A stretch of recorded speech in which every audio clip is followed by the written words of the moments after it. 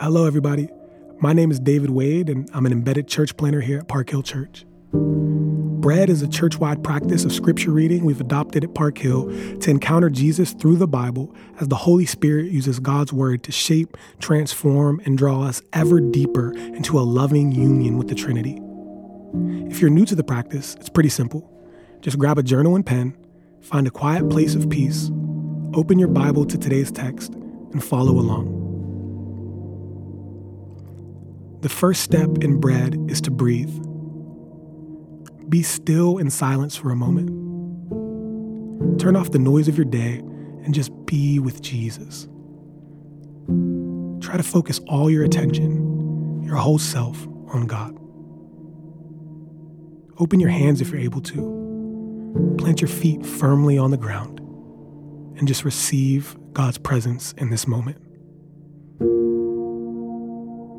Take a deep breath in and a deep breath out.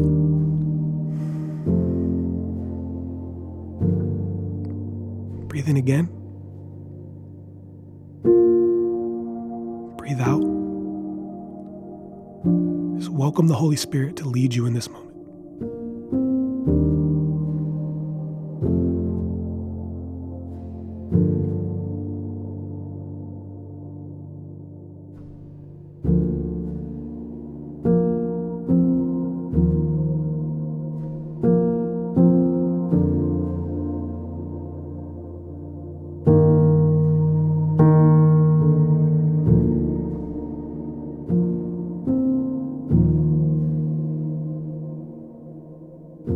Now I'm going to read the passage of the day.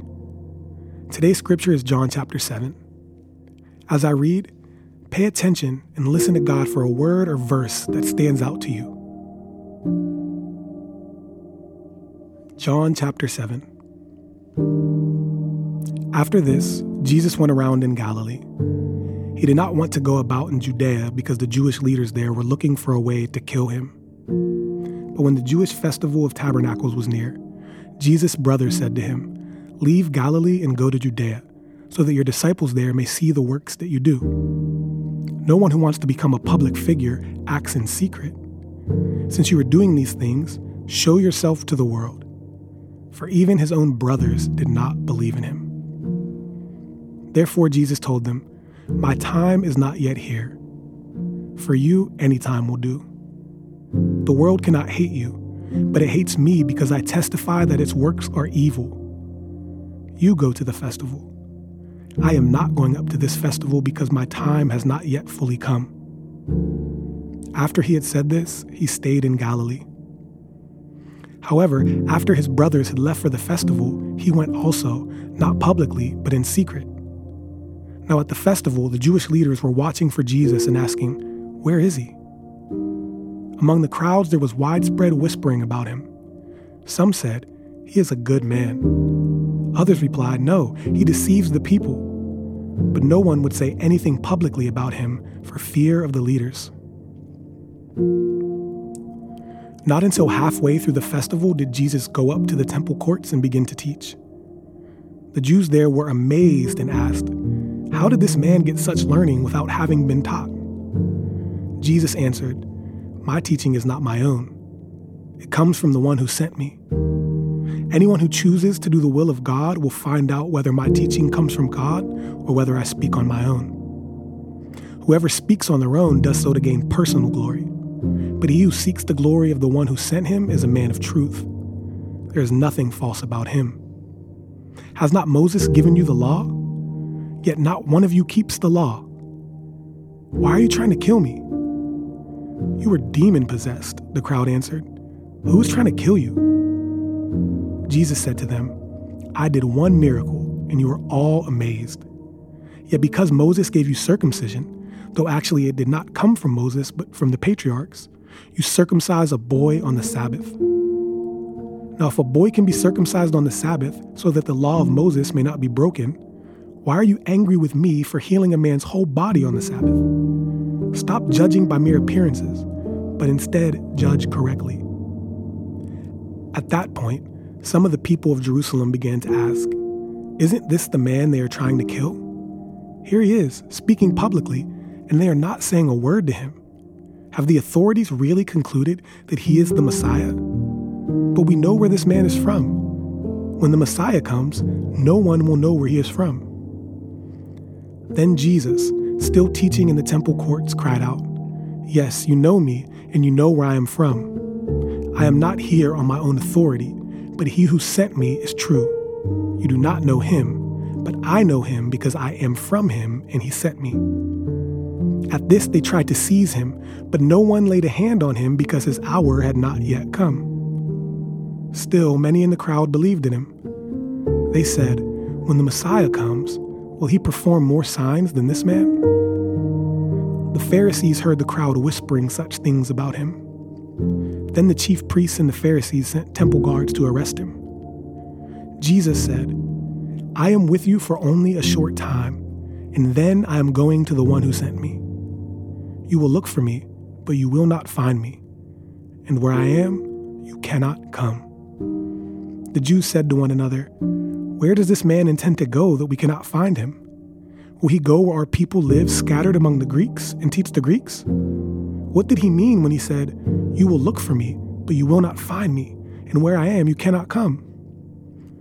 On the last and greatest day of the festival, Jesus stood and said in a loud voice, "Let anyone who is thirsty come to me and drink.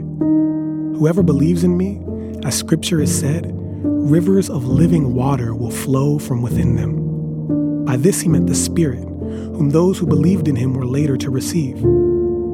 Up to that time, the Spirit had not been given, since Jesus had not yet been glorified. On hearing his words, some of the people said, "Surely this man is the prophet." Others said, "He is the Messiah." Still others asked, "How can the Messiah come from Galilee? Does not Scripture say that the Messiah will come from David's descendants and from Bethlehem, the town where David lived?" Thus the people were divided because of Jesus. Some wanted to seize him, but no one laid a hand on him. Finally, the temple guards went back to the chief priests and the Pharisees, who asked them, "Why didn't you bring him in?" "No one ever spoke the way this man does," the guards replied. "You mean he has deceived you also?" the Pharisees retorted. "Have any of the rulers or of the Pharisees believed in him? No, but this mob that knows nothing of the law, there is a curse on them." Nicodemus, who had gone to Jesus earlier and who was one of their own number, asked, "Does our law condemn a man without first hearing him to find out what he has been doing?" They replied, "Are you from Galilee too? Look into it, and you will find that a prophet does not come out of Galilee." Then they all went home. This is the word of the Lord. Now I invite you to encounter the living God who is already present with you right here in this moment. Focus on the word or verse that stood out to you. As you think about your chosen verse, how does it make you feel? What do you think God is trying to reveal through this verse to you? Allow him to speak to your heart and to your mind right now. Then write a short reflection on what you think God might be saying.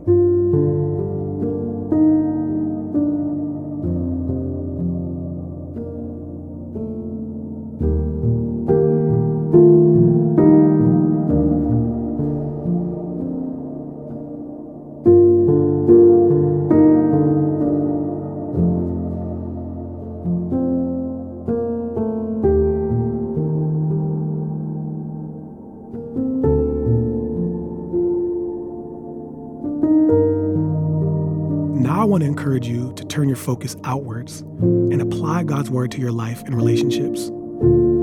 Ask the Holy Spirit for wisdom. How might you be able to apply this to your life today, to the current season you're in? Once you have an idea, write down the one thing you're going to try and live out.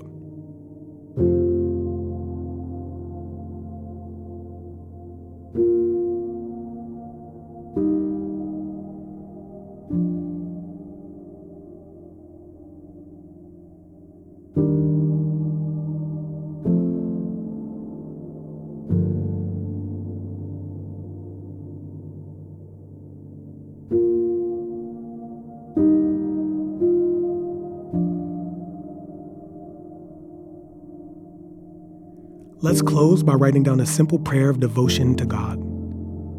This prayer can be poetic or straightforward.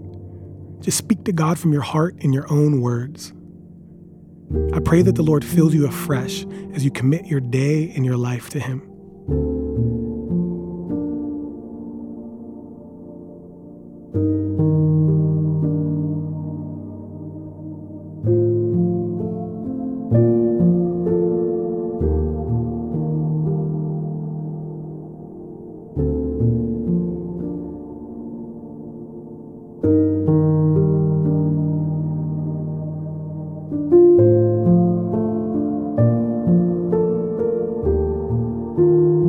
Thank you for joining me in today's bread reading. Please join me tomorrow as we pray through John chapter 8.